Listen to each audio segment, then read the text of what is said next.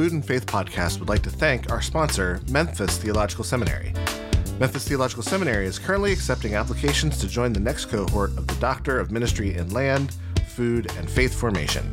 This dynamic and innovative low-residency program is open to students who are passionate about the intersections of ministry with agricultural practices, food justice, care for the land, and the role of faith communities in both rural and urban settings. Students in this program explore the theological and ethical dimensions of land and its use, the role of food in our lives, and the ways faith communities both shape and are shaped by their relationship with land and food. This program will provide theological resources and practical models for the practice of ministry in faith communities, which seek to relate more intentionally to the care of land, food, and all living creatures. The first one-week residency for the new cohort takes place in June 2022, and applications are currently being accepted until April 30th. For more information and to apply, visit memphisseminary.edu.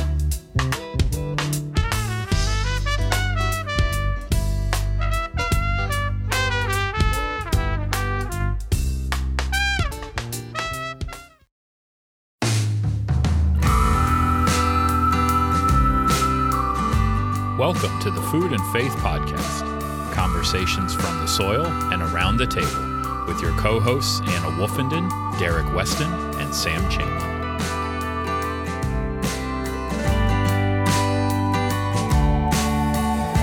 Welcome back, Food and Faith Podcast community. This is Derek Weston, and in today's interview, as a part of our continuing Just Kitchen series, Anna and I are joined by Hugh Hollowell. Hugh and I have been friends for about 10 years now, and as you'll hear, he's a man with a genuine heart and a natural storyteller. Hugh Hollowell is a writer and pastor who lives in Jackson, Mississippi.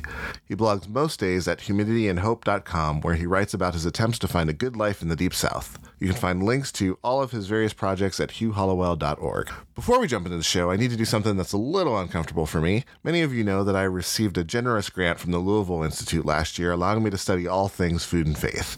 That grant allowed me to put a lot of time into this podcast. Well, the grant is coming to an end, and I would love to be able to put as much time into the show as I have in the past year.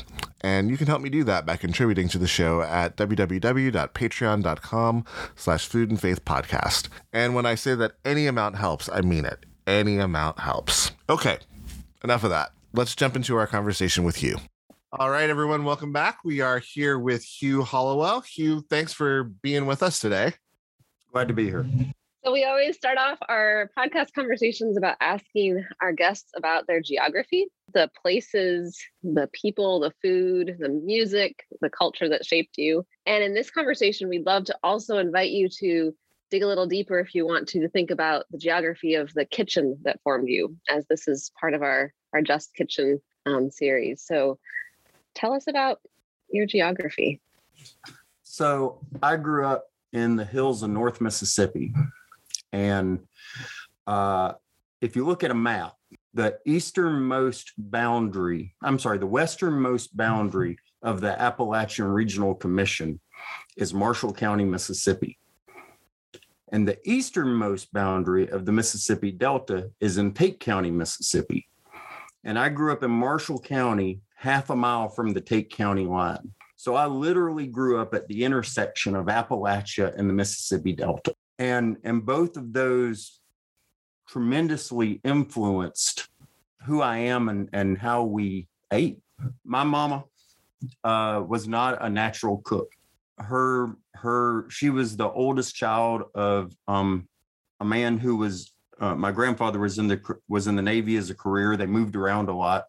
And my grandmother was sickly. So my mom was the woman of the house. So she cooked for expediency and calories. Taste was always a far secondary consideration. Yeah. However, I grew up on 40 acres that had been in our family for about 100 years. It had originally been 150 acres, and it got sold off over the years in crisis-sized increments. Sometimes we had a 3-acre crisis, and sometimes we had a 12-acre crisis, but there was always land to sell off to stem the flow of the blood.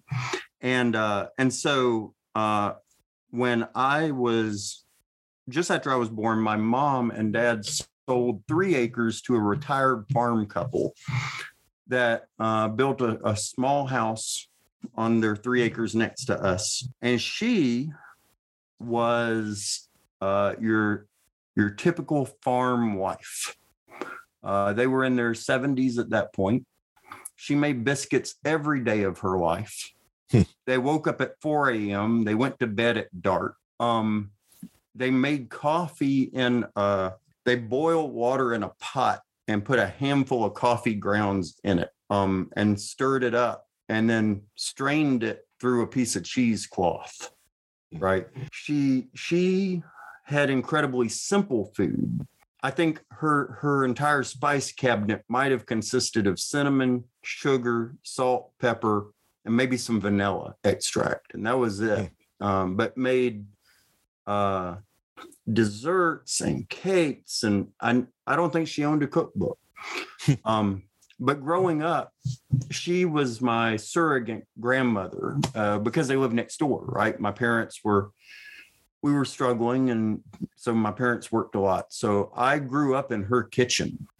One of my earliest memories is standing on my tiptoes with my hands up on the countertop, like Kilroy, right?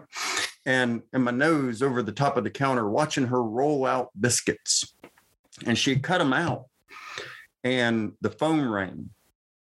And her phone was on a table in the back of the house. So she went back to answer the phone, and I ate my weight in biscuit dough. And then just stood there like no one's going to notice this, right? That like half the biscuit dough is now missing. I became convinced early in life that food is love. People who didn't have the tools to love me any other way could work hard and make simple, nutritious, filling food that not only like took care of your body, but took care of your soul too. But I grew up a mile away from a church that my grandfather, my dad's dad, had been the head of the building committee for 75 years before. And every 5th Sunday, we had potluck. Dinner on the ground. And it was a small church. I mean, I bet on Easter, if it was Easter Sunday and we were having a meal, there might have been 40 people, right? It was tiny. And you knew everybody had a specialty, right? So Ms. Bessie would always make the caramel cake. Ms. Van Hook always made chicken and dumplings. And you did not want to try to bring some strange chicken and dumplings in if Ms. Van Hook was going to be there that Sunday, because no one was going to eat your food. And so, and these were people who didn't have much, and none of it was fancy. Like I remember I was in New York in my late 20s, and I had I'm going to screw up the pronunciation, but it was a fruit tart of some sort. It was a galette. Anyway. That's right. Yeah, that's right. Yeah. Anyway, and I remember thinking that, Miss Sullivan, this was her fruit tart, but we didn't call it a galette. It was just a fruit tart. I don't know that she knew it was called a galette, right? It was just, it was simple food. Later, I learned about like bistro cooking in France and like the food that working people eat. And that's what I grew up on. None of it was fancy. The first time I ever ate fried polenta, I paid $20 for a plate of fried polenta in the late 90s with a marinara sauce. And I remember thinking that I just paid $20 for some fried grits and spaghetti sauce. And I felt scandalized. Fair. I had no idea what polenta was, but it sounded fancy in the menu. That's kind of my people. We grew up, and they didn't have, I don't want to diminish them because they were doing the best they could, but there weren't a lot of emotional tools at their disposal. But this is what they could do, to this day, when I'm down and feeling, in my feels, I love nothing more than, so the lady next door used to make, she called it steak and gravy. And really all it was basically round steak breaded in flour and browned. And then she'd make a thick brown roux, a brown gravy, and put it all in a casserole, put a lid on it, 300 degrees until it surrendered. I mean, it might be in there 2 hours, right? But when you were done, it would just fall apart. Like you pick it up with a fork and it would just fall apart. And you serve that over mashed potatoes with some English peas on the side and a biscuit. And like, that's my idea of like, I can't be in a bad mood when I'm eating that. And she's been gone 30 years now. And I can still smell the kitchen and hear the sound. She had a little radio on her counter that she listened to the news on. It had the old dial, right, with the pull-up antenna. But it was low enough that you couldn't really make it out, but loud enough there was background noise. And that's where I grew up. Yeah, there's a lot there, and I think, you know, when we think about good food, you know, I think there is this, because we now have a celebrity chef culture in our world, that there's this idea that good foods are complicated, that good foods are complex and require all sorts of crazy ingredients, but good food can be really simple. If it's made well, if it's made with love, if it's made by somebody who knows what the heck they're doing in the kitchen, things don't have to be complex to be good. So I'm really interested in, you know, there's a lot of things that come out of your geography, but I'm really interested in how did those influences shape the way that you cook, shape what you cook, shape how you cook, shape your feelings about cooking. And when did cooking become, I know you know your way around the kitchen. When did that start for you?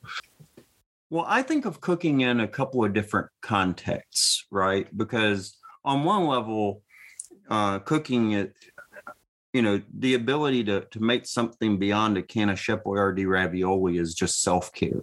Right. Like, I mean, you know, like being able to shower yourself is self-care, being able to dress yourself is self-care, and being able to like produce nourishment that your body can eat is self-care. So on that level, my father's father died when my father was 7. He was the only child, and they lived on a farm. And so my father at 7 years old was the man of the farm, right? And Dad was terrified. I'm the oldest, and Dad was terrified that something was going to happen to him and that I would have to be put in that situation. And so at 5, 6 years old, I was in there up to my arms, like kneading biscuit dough and learning how to scramble eggs. And he told me one time that if you know how to make an omelet, you never have to go hungry. But there was no joy in it. It was utilitarian, right? Until I was in my mid-20s and I was going through a divorce. And I'm alone in the house, in my apartment, in my tiny little bachelor apartment. And I'm leaning against the counter eating Taco Bell. And I thought, this is just depressing as hell. Like...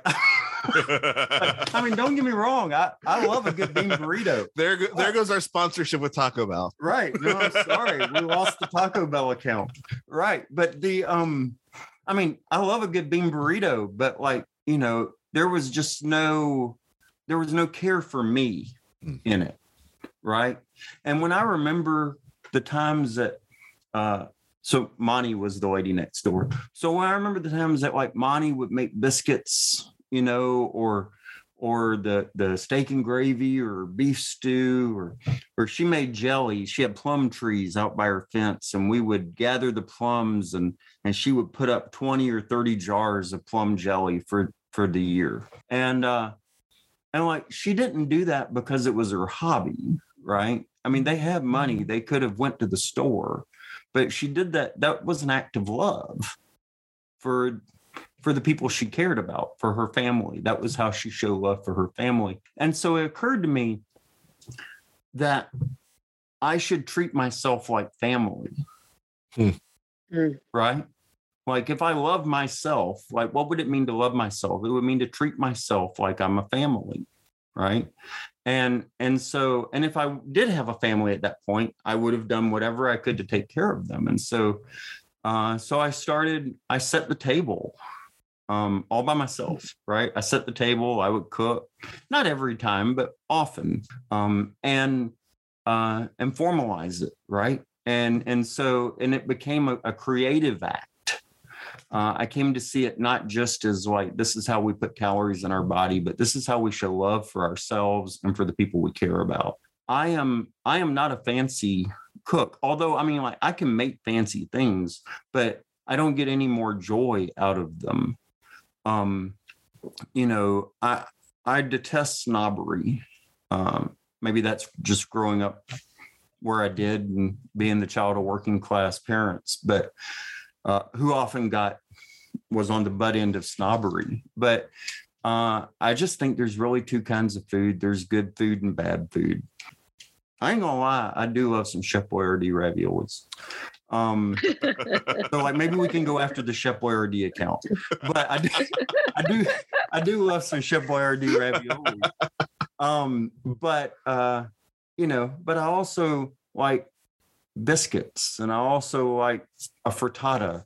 And you change the ingredients a little bit, and now it's a tortilla de papas, and you put the ingredients on after the egg is made, and now you have an omelet. And so I love all of that because it's an act of care, and it's a creative act, right? So it wasn't until I was in my mid-20s, so 20 years ago, that 25 years ago. And but it was as an adult that I came to see that it really is about taking care of myself. And the other thing is that a lot of us who are in helping professions, right? You wake up in the morning and you go to work, and Jim, your client, is addicted to drugs. And when you go home at 5, Jim, your client, is addicted to drugs. And like, it's easy to feel like not much happened that day. Like nothing, like you did a whole lot, but like you didn't move anything forward. Right. Mm-hmm. And so for 13 years, I did frontline homeless work, working at the intersection of like homelessness and addiction and hunger.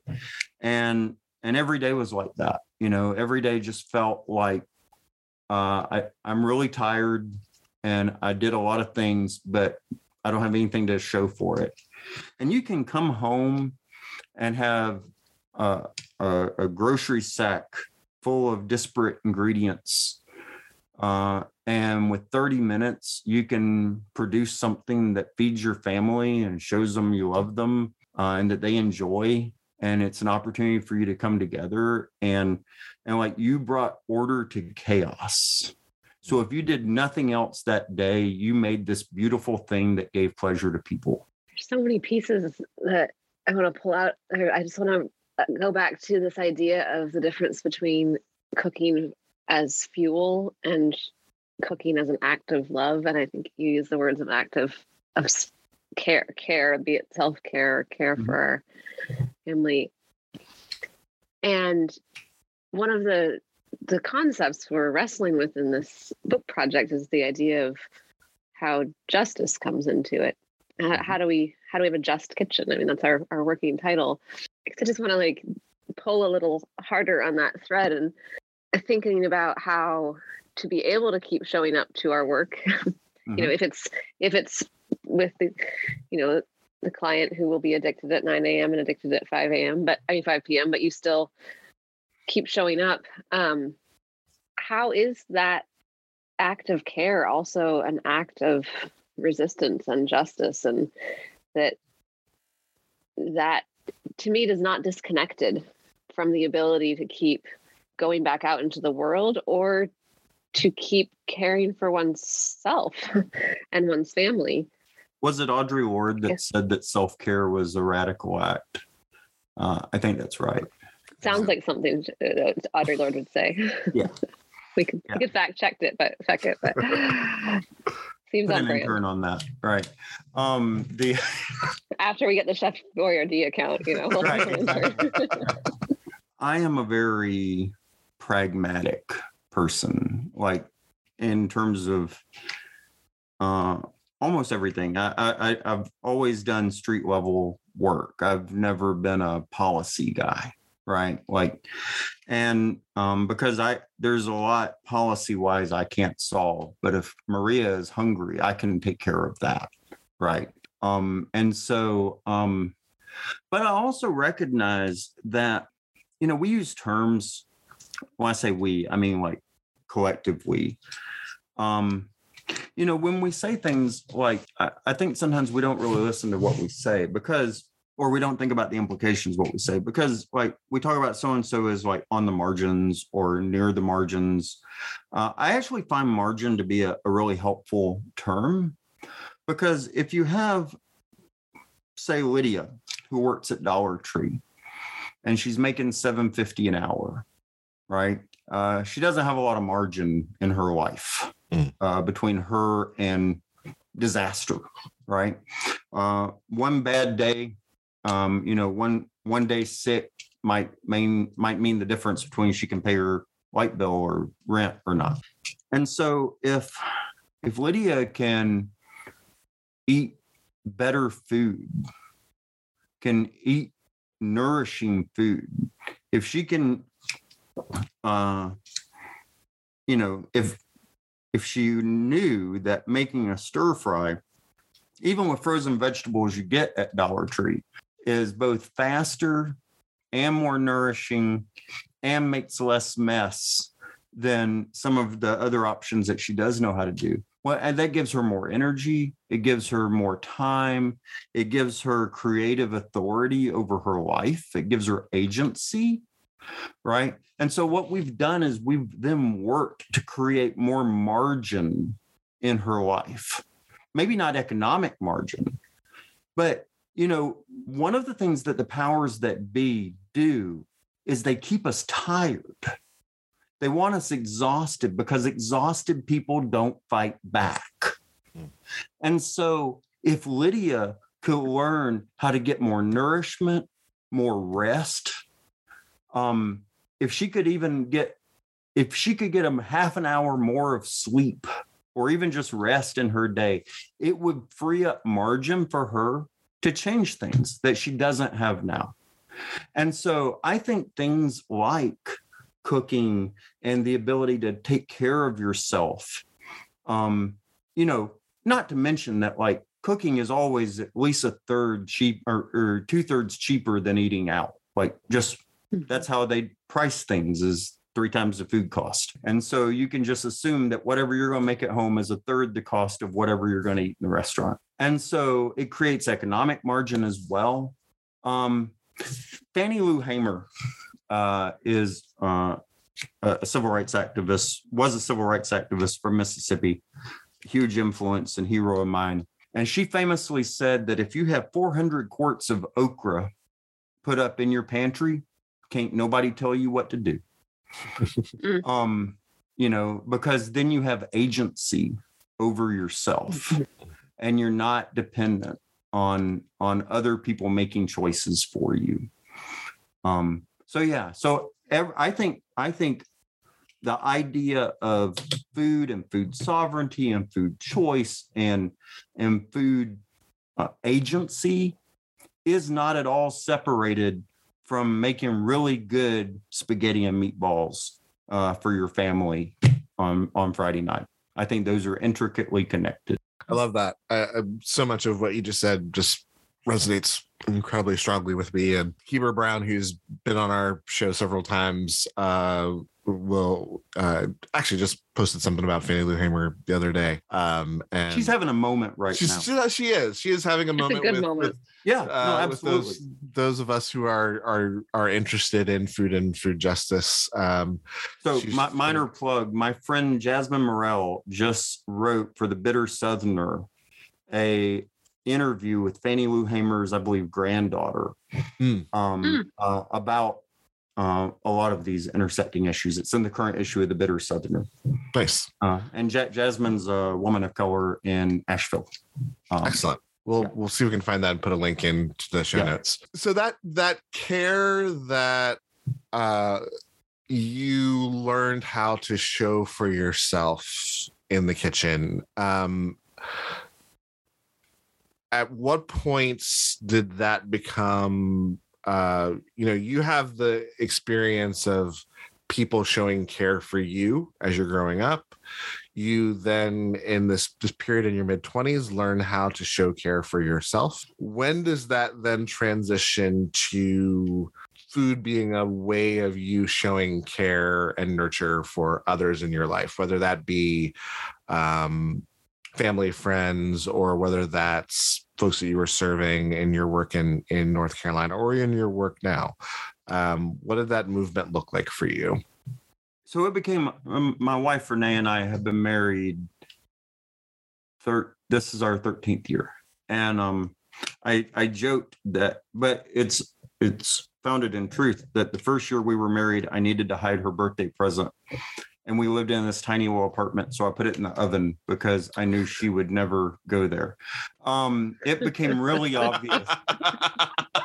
That's a true story. If I'm lying, I'm dying.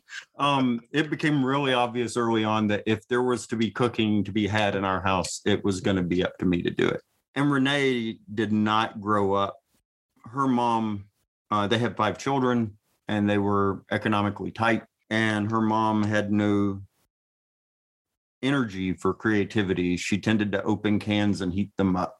And I knew this was going to be a different kind of relationship. When our first Valentine's Day, I didn't have much money, but I was going to make brunch for us. And so French toast and the good thick bacon and French toast. And I had splurged. I mean, at the time I was making no money, but I splurged and bought real maple syrup. Which like a thimble of it's like $20. Like, I mean, it's really expensive. And so Renee, I made it all, and I had the powdered sugar, right? And I like tapped the little sieve so it like went over the top. It was I'm normally not a big presentation person, but I put a lot of care and effort into this.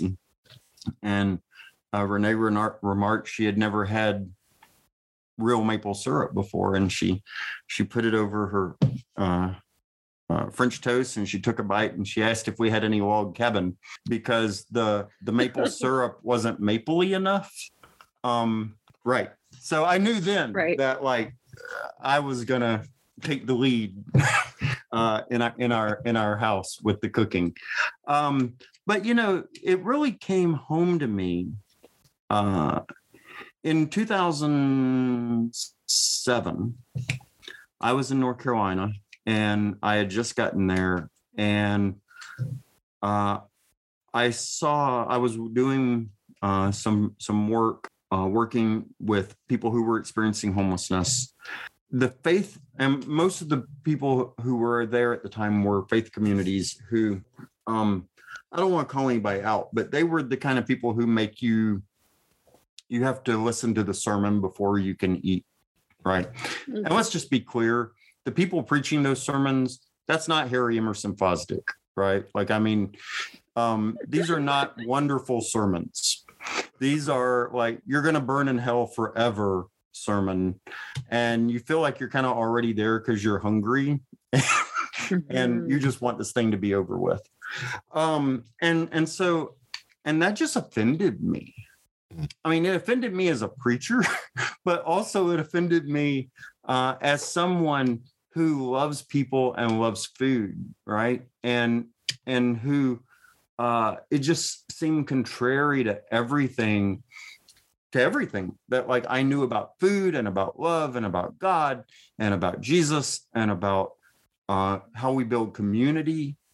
And so the next Saturday, that was on a Sunday. The following Saturday, I went the day before, I went to the grocery store and I bought flour and Crisco and milk and sausage. And I made 24 sausage and biscuits and wrapped them up in wax paper. And I took them downtown to the park. And they said, well, when does the preaching start? And I said, I don't know anything about preaching. I've just got some food. And we all sat on a wall there in the park and we ate. And they said, this is nice. And I said, well, I'll be back next week. And I was. And by the third week, there was a line of folks waiting for me to show up. And then people came up and said, hey, I want to help you with your ministry. And I said, well, I'm just got some biscuits. And they're like, we'll bring more. And within probably 6 months, we had 4 different churches that were working with us. And I, as often happens for me, my Twitter bio for a really long time said, I don't have a plan. And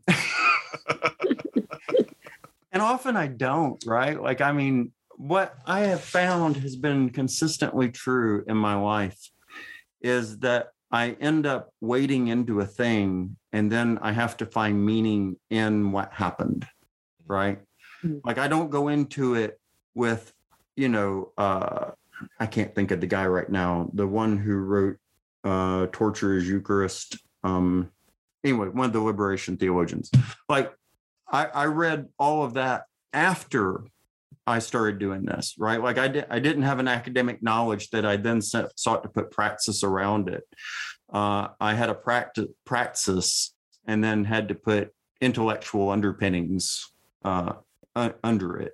Yeah. Largely, honestly, for people in the church, because, like, apparently the fact that Jesus fed 5,000 people and like people like that story so much that like all the gospels included it. Like one of them, I think, put it in twice.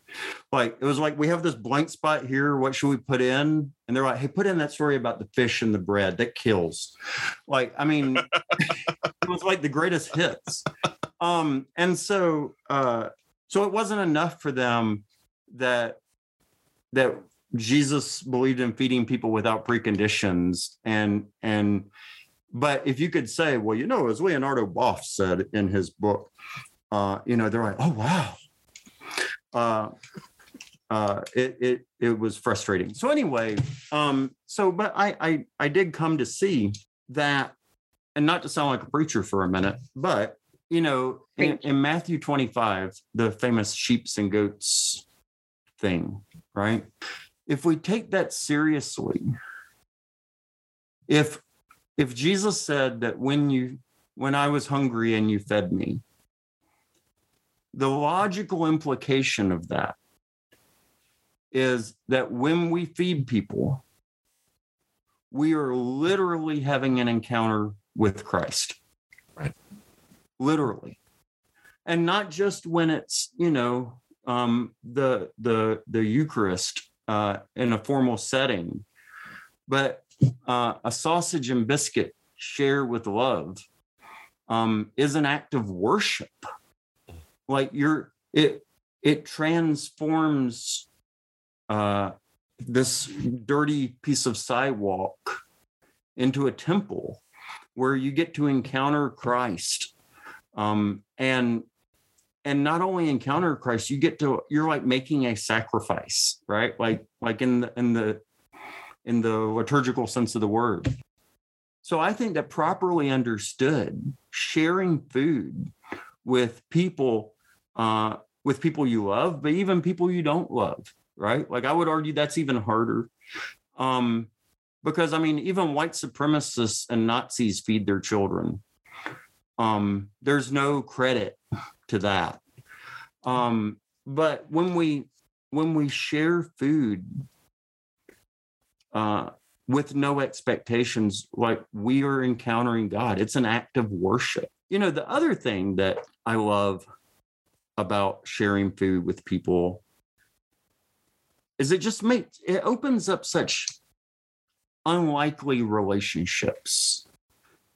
If you think about most of us, so who gets to sit at our table, right? Like Derek, I've eaten your food before, right? So I'm a friend. I get to eat at your table, right? And Anna, if you ever come to Jackson, Mississippi, I look forward to feeding you. And vice versa. But we tend to homogenize our tables, right? Like the people at our table tend to be people like us. But in the park that day, with those 24 sausage and biscuits, like there were people who were experiencing homelessness, and there were people who were just dirty, and people I didn't know their story, and people who were wandering by. And there was one police officer, he got 2. We pointed that out to him. Like, you're getting a little greedy, man. But it opens up room for unlikely relationships. And if we think about it in terms of like Eucharist and communion and church, and if the act of communion in a church is to symbolize, not to get into like sacraments versus ordinances, but if it is a miniature of, in some way, a microcosm of a meal, this idea of this banquet that we're laying for people from all different walks of life, people who normally would not sit at the same table together. Sarah Miles, in one of her books, said that it's not real communion unless there's someone scandalous at the table. If we use the Last Supper as the model, right? And so, yeah, for a lot of Christians, especially our evangelical siblings, the Easter story is like their foundational story in their faith. But for me, it's not. I'm fine, whatever, right? Like I'm not against it, as my people say. But for me, like, what fascinates me is the Last Supper. Like on a night when he knew he was going to be arrested, like word is out on the street that they're after him. And like later that night, he would be so afraid that giant drops are running down his forehead. And so what does he do on that night? He has dinner with his friends. Like, how awesome is that? Because like often when you're afraid, nothing is better than being with your friends. I love that. And they didn't just like hang out and play Minecraft together. They ate together. Even though one of them had already dropped a dime, even though he knew that they were all going to scatter before morning, like it was worth it to him to have dinner with his friends on this night when everything was going to hell, literally. Yeah. I love that story. Yeah. Sorry, I got into preacher mode. And now it's time to pass the plate. Excellent. Patreon.com. Which Hugh, you can find Hugh there as well. And I appreciate that so much, because I think we have so much richness in the Gospels that we spiritualize. And instead of actually looking at the very human interactions that are happening, the very earthly, the very flesh and blood things that are happening around hunger and food and fear and fellowship and things of that nature. And I appreciate one of your great gifts, Hugh, is that you are really good at dealing with the real. And I appreciate that about you. But I want to go back to your kitchen for just a second. Sure. You're working on you said you're in the early stages. You told us you're in the early stages of a project. a cooking project about meals that are important to you and that have deep connection for you. Can you tell us a little bit about that project, sort of what the genesis of it was, and what are you kind of hoping to do with this? You kind of described it as like a narrative cookbook. Yeah. So so I don't know if you know this, but there's this pandemic going on. So I've heard. Right. Exactly. What? Right. Exactly. It's on the internet, Anna. Look it up. Like, it's out there. I look it up. Yeah. Google is your friend. And last summer I was, so I live with depression. And last summer I was in a really bad place. I was kind of, it was bad. And I know me, and when I am like that, I kind of need a thing, right? Something to focus on. And so I started a blog, just like it's 2003, and couldn't remember my typepad password, so I started a new blog. And it's at humidityandhope.com. Because I live in Jackson, Mississippi, and down here we have lots of humidity, but you have to find the hope on your own.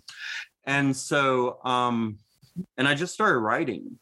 I had all these stories I wanted to tell, and it's a mixed bag. I don't have a plan, and so I would just tell the stories that I wanted to tell. And early on, it came out that a lot of these stories involve food. The first one I did, I told a story about cooking pinto beans. And it's probably about 1,500 words of walking you through how to cook pinto beans. And it blew me away, the response. People like, oh my gosh, like, you need to write a cookbook. Like, I would totally buy a cookbook if it was written like this. And so I'm like, yeah, whatever, you're just being nice. And so then I told a cornbread story that almost broke the internet. People have strong feelings about cornbread. Yes, they do.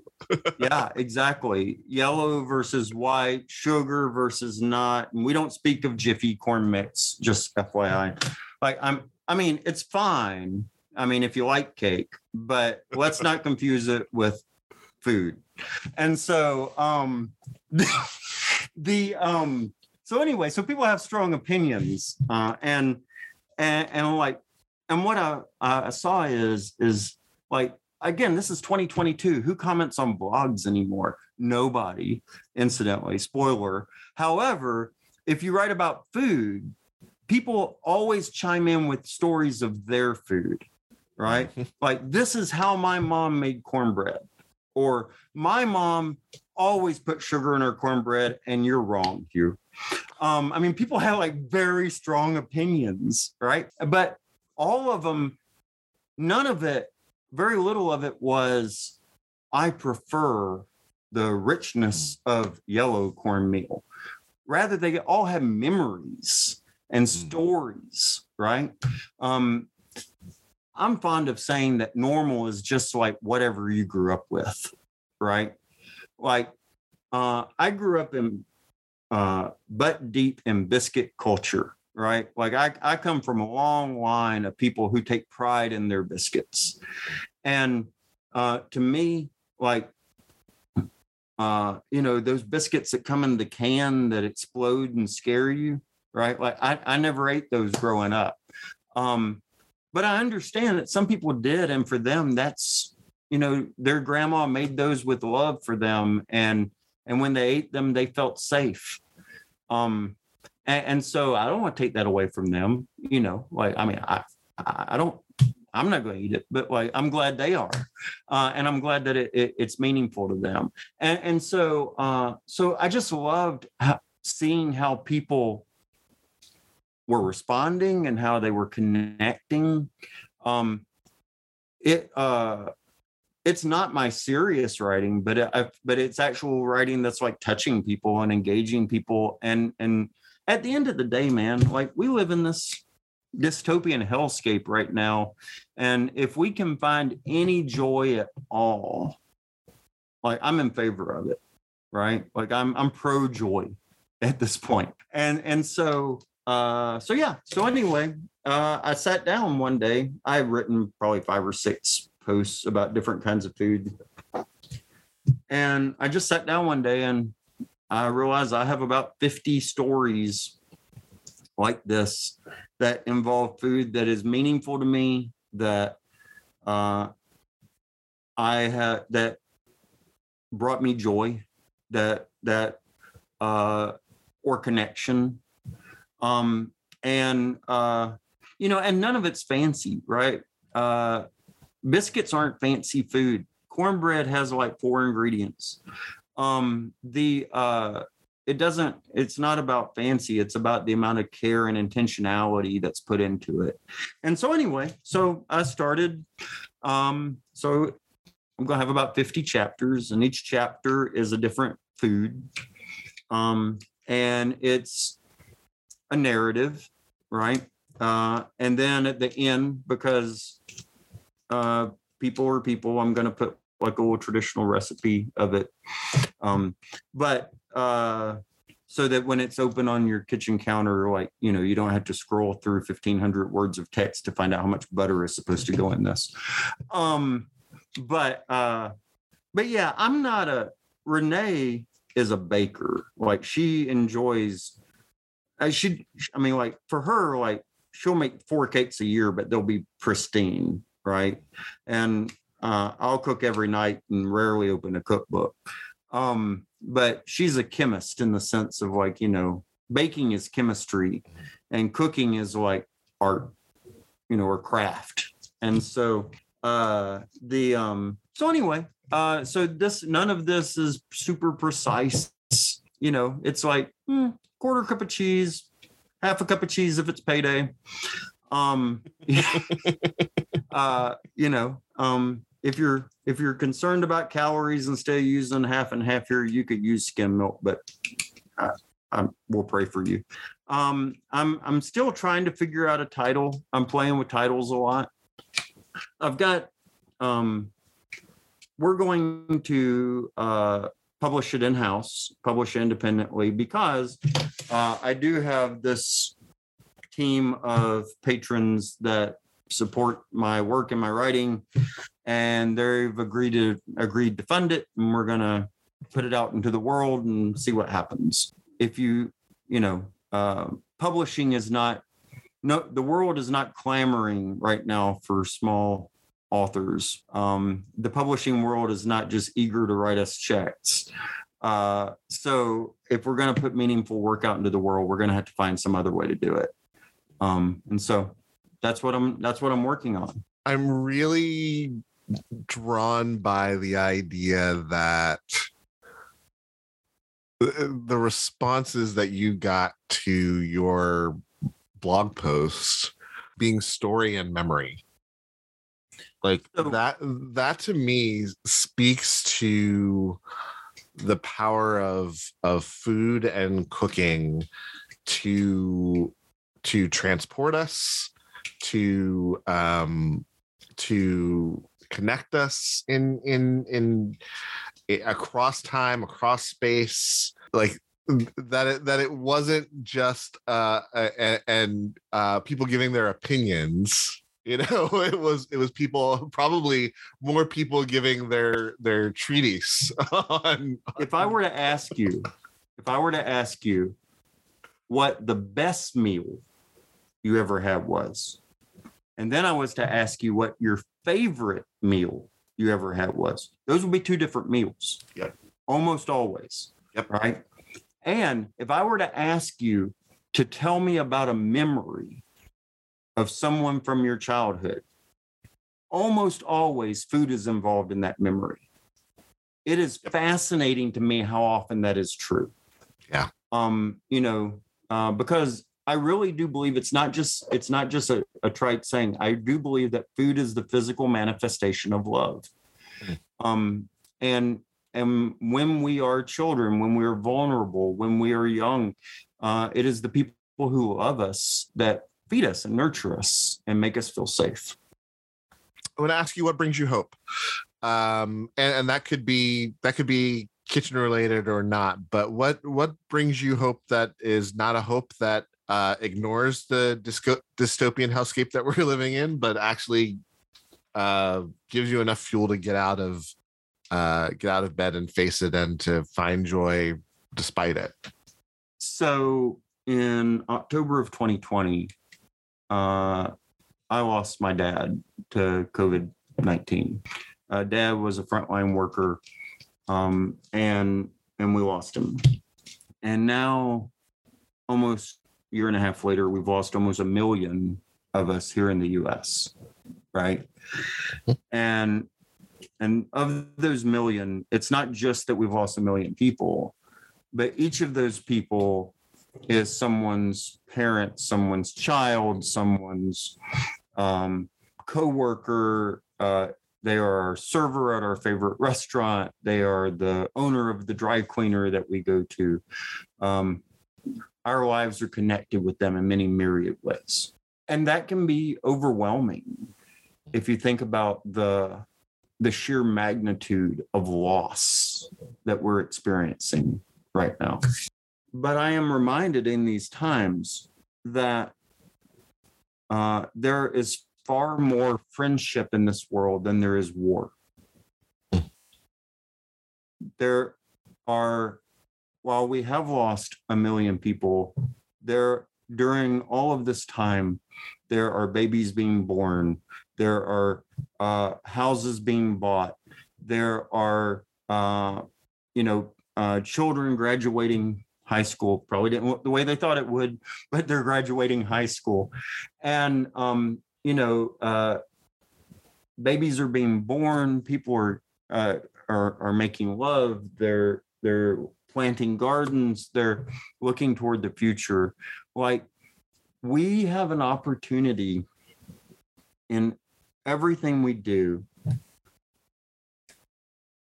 So there's this great story. Sorry, Marky and Sandwich. There's this great story.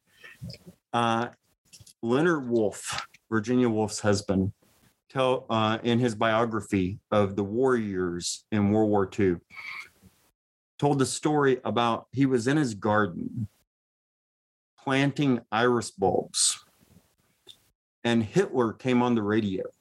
It was like the late 30s, and Hitler came on the radio, making one of his speeches.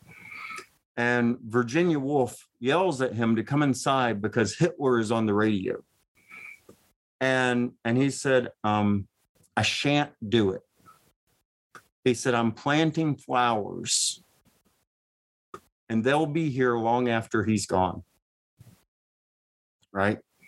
And so, like, everything we do is an opportunity to plant flowers, right? Like, one of my favorite artists said that when you're depressed, you should draw pictures of Batman. Because he said you'll still be depressed, but you'll also have a picture of Batman. And so, I'm depressed, but I make biscuits, and now I've got biscuits, right? And so I don't know. I feel like that's all very woo-woo, but it's just this idea that we have a chance every day to create something new. And, my friend David Lamott said that, we talk about saving the world. And he said, and I think that's naive. He said, but we can definitely change the world. Like, we don't have a choice, right? Like, our presence disrupts the force, right? Like, and just our act of being in the world changes the world. And so, how intentional are we about that change, right? And so it does come down to, am I going to plant flowers or am I going to listen to Hitler? And which one moves us closer to the world, the better world that we all dream of and dream and believe to be possible. And sometimes that looks like just making biscuits and gravy for dinner. So at the end of the day, the opportunity to create a better world than the one we have now in 1,000 different ways is what gives me hope. Beautiful. I'm looking at the snow coming down outside my window in Massachusetts and thinking about planting flowers and thinking about the war that is brewing right now in Ukraine, and thinking about your comment about cooking being an act of love and care.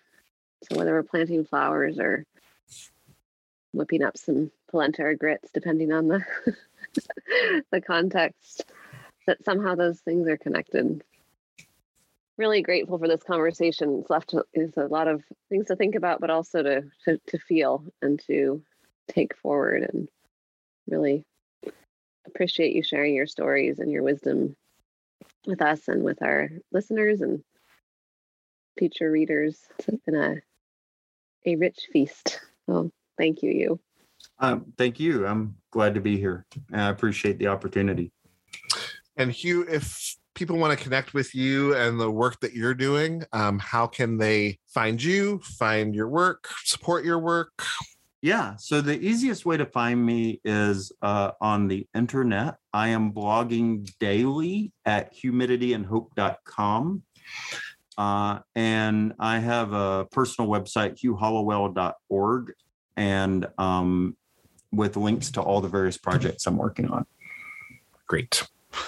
And one of the things that I will just shout out that Hugh does is he sends a newsletter, and it is a newsletter of beautiful things that he observes in the world. And like, I just want to personally attest that I have had some dark days where seeing the beauty that you observe has brought me a lot of light, and I'm very grateful for you. And I think today, as we're recording, we're just to give our listeners context, we're a day into the Russian invasion of the Ukraine, and there's something that feels very timely about your call for us to seek out joy, and to seek out beauty, and to seek out the good, and to plant flowers instead of listening to Hitler. Something about that feels just remarkably timely and important for us today. So Hugh, thank you. We're gonna have to have you on again, because like we could talk about, I know you're a person who can talk about food forever, and I could talk to you forever. So again, thank you for being on, and let's make sure we do this again. I look forward to it. Thank you for listening to the Food and Faith podcast. Our collaborators are Wake Forest School of Divinity, Plainsong Farm, the Garden Church, and the Keep and Till. Editing is by Derek Weston, and music by Paul Deemer. Follow along and keep up to date with the podcast on Facebook at Food and Faith Podcast, Twitter and Instagram at Food and Faith Pod, or on our website at foodandfaithpodcast.org.